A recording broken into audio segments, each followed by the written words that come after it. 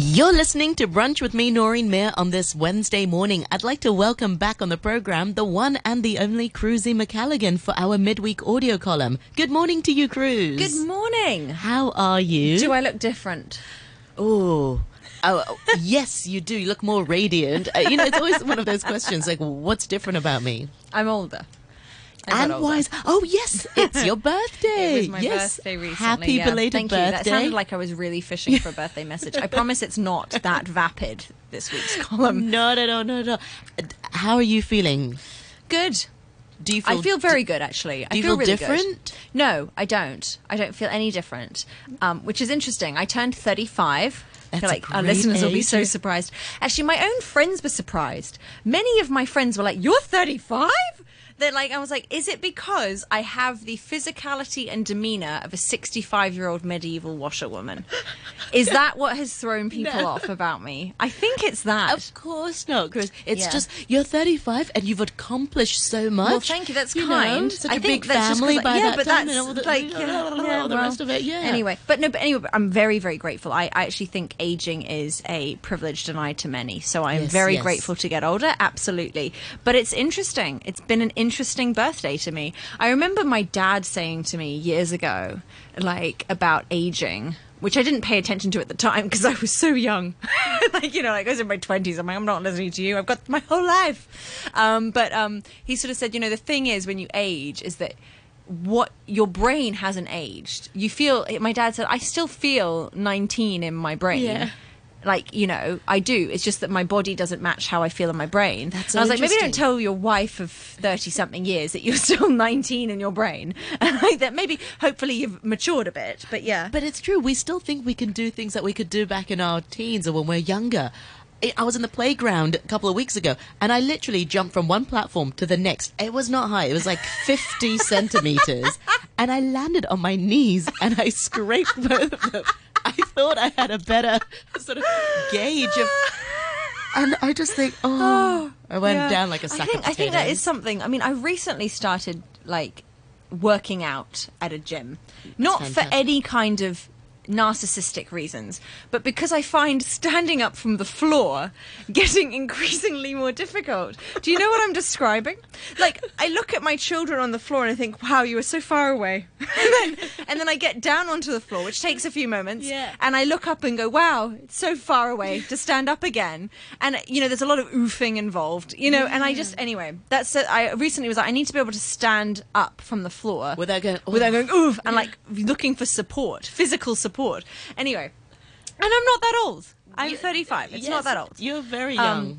And so when the birthday was approaching, were you kind of like, oh, this is going to feel like a big one? Did you feel like it was going to be, what were your feelings like? Or were you just, do you treat birthdays like any other day? I usually treat them like any other day. But I will say this year, I had, and not to get a little bit contemplative on the program today, I had unfortunately learned the passing of two dear friends in the last few months, and it made me feel very grateful for the fact that I have celebrating another year, another lap around the sun, all those things. And really I felt like I looked at the people that I have in my life right now, the friends I have, the family I have, and I really wanted a moment to just acknowledge and share that I was so happy that they were in my life, so I did. I had a little party. It wasn't very exciting because obviously I'm not very exciting, but just by being with you is exciting. I actually made them come dance in the dark with me. So I rented a hall and turned off the lights and made people I love dance in the dark to a playlist of music I'd selected. And a lot of them were quite uncomfortable with that, and they did it anyway. And it was very overwhelming for me. It was very special for me to just be with these people that are very meaningful to me. So I had a really good birthday this year, thank you. But we're going to talk about being 35. You are not 35. No, I'm a little bit older. No, I'm 38. Yeah, so do you remember being 35? Gosh, that's so long ago. So long ago. Yes, I do remember being 35. It feels not so much... I don't feel too different from that. Yeah. I think your dad is right. Yeah. You feel the same in your brain. Like in my brain, I think I still feel about 21, which is disappointing because I don't think I was that savvy at 21. Yeah, the thing is, I feel about 32, which to be honest, the leap isn't that big, and I wasn't even that mature at 32. Oh, wow. Yeah. Well, we're trying. I did recently read an article about what the best age is to be, and apparently there was research by an insurer called Aviva, which said that, you know, is it being a carefree 16-year-old when you're young enough to have fun but old enough to leave home? Or is it being 21, you know? Or is it maybe when you're wise and stately and secure, like you're 65? But apparently this research said it's 35. That said it was the best age to be. They asked more than 2,000 adults from across the age ranges what they thought the best age group would be, and the average came out at 35. So it wasn't everyone going 35, 35. It was like the average. Only those aged 45 to 54 picked that exact age. Only people 45 and up were like 35. That was a good age.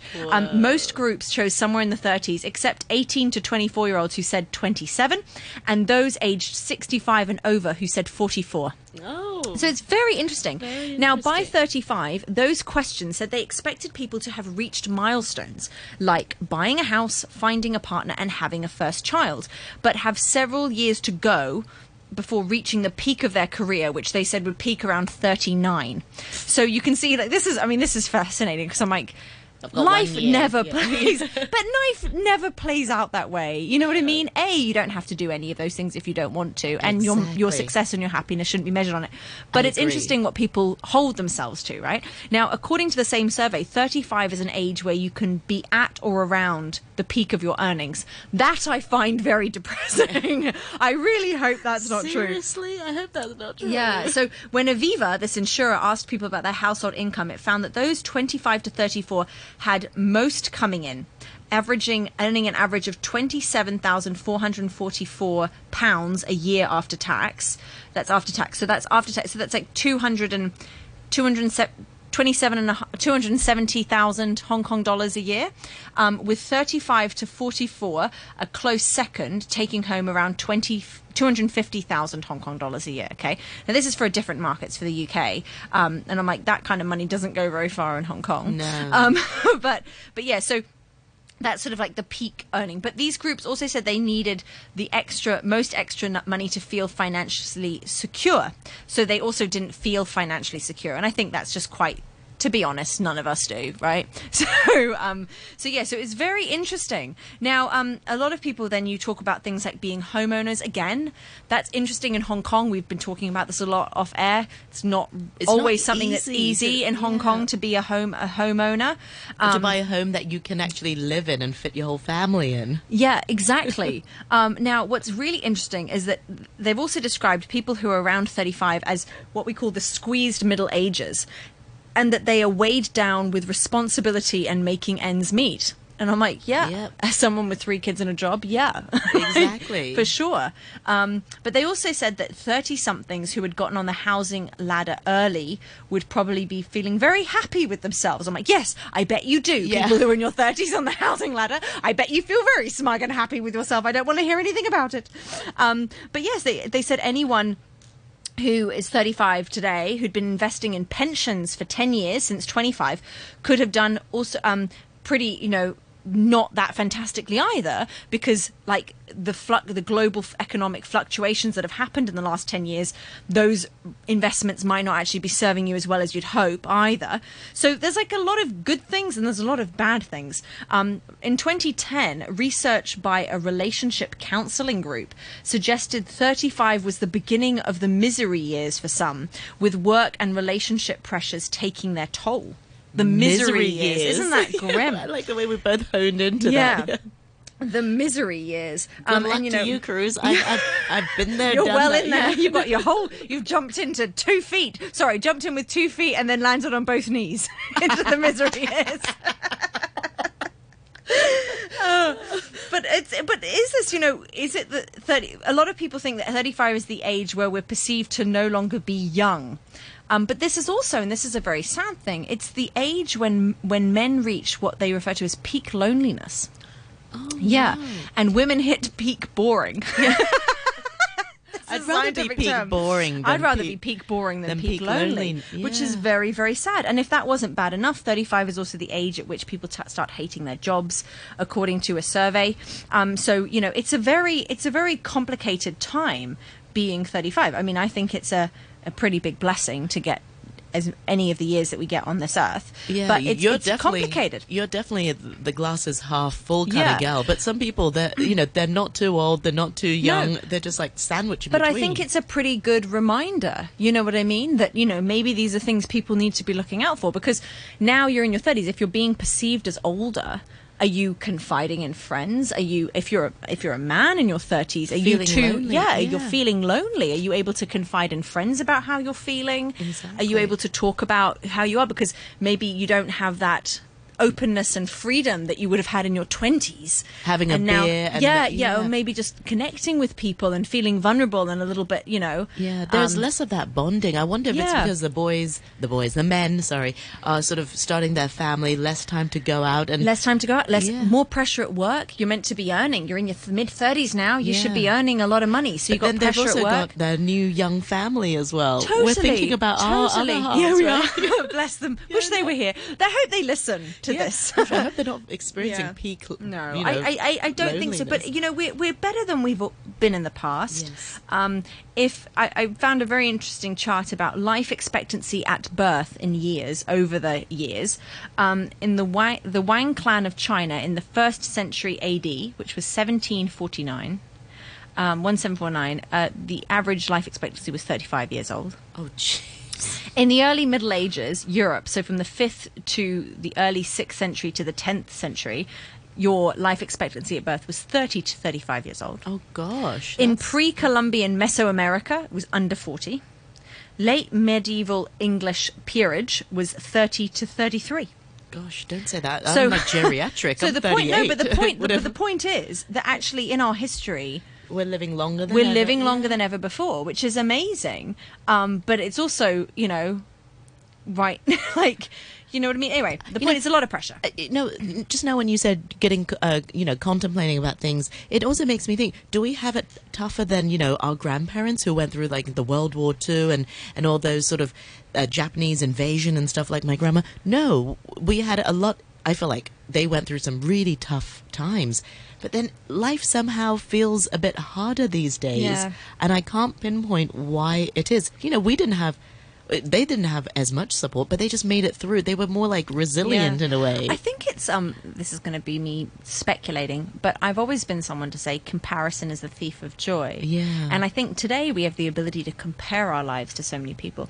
How many people could you really compare yourself to in the 1940s? Like, really, like whether you were affected by world wars or not, how many people, you're not looking on social media every day and seeing how someone's house is, their clothes are, their car is, their children are. I think social media is a great thing, and I like it a lot, but it's also a root of many problems. A lot of sadness, because I think it's comparison. Yeah. So now at 35, I'm like, well, one thing I haven't done is compare myself. Yeah. I'm like, well, who am I comparing myself to? You're your own person. But no, but I mean, I don't know. But I mean, the point is, I'm like, well, you know, that would be, I'm sure if I was to sit down and compare myself as a 35-year-old to somebody else who's 35, whether they were a friend or a celebrity or anything, I'd probably come up short. Yeah. No, you would. That's just what we do, right? So I think it's quite a sad thing. That's a good mindset to have, absolutely. Yeah. But, you know, a lot of the time as women, we've also got a lot of pressure at being 35, as we both know that you're, you know, if you're 35 and plus, you're a geriatric pregnancy. Yes. Although recent research suggests fertility doesn't drop as sharply as once imagined. So in the US, an increasing number of women are postponing their first pregnancy well into their 30s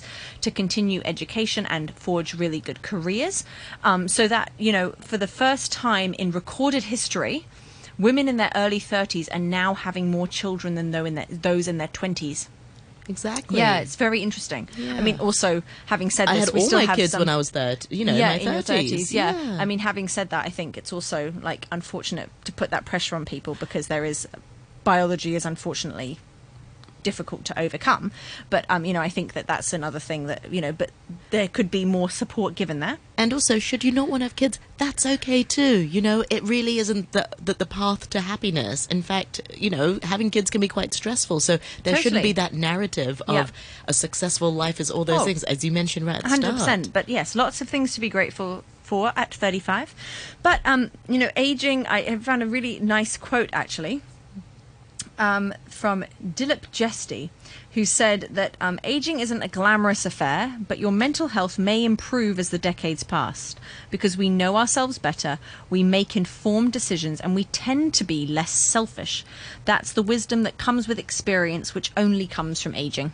Oh, I love that. So quite like that. Oh, well, happy belated birthday again, Cruzy. Thank you very much, Noreen. Happy 35th birthday. 35. Bye for now. Bye.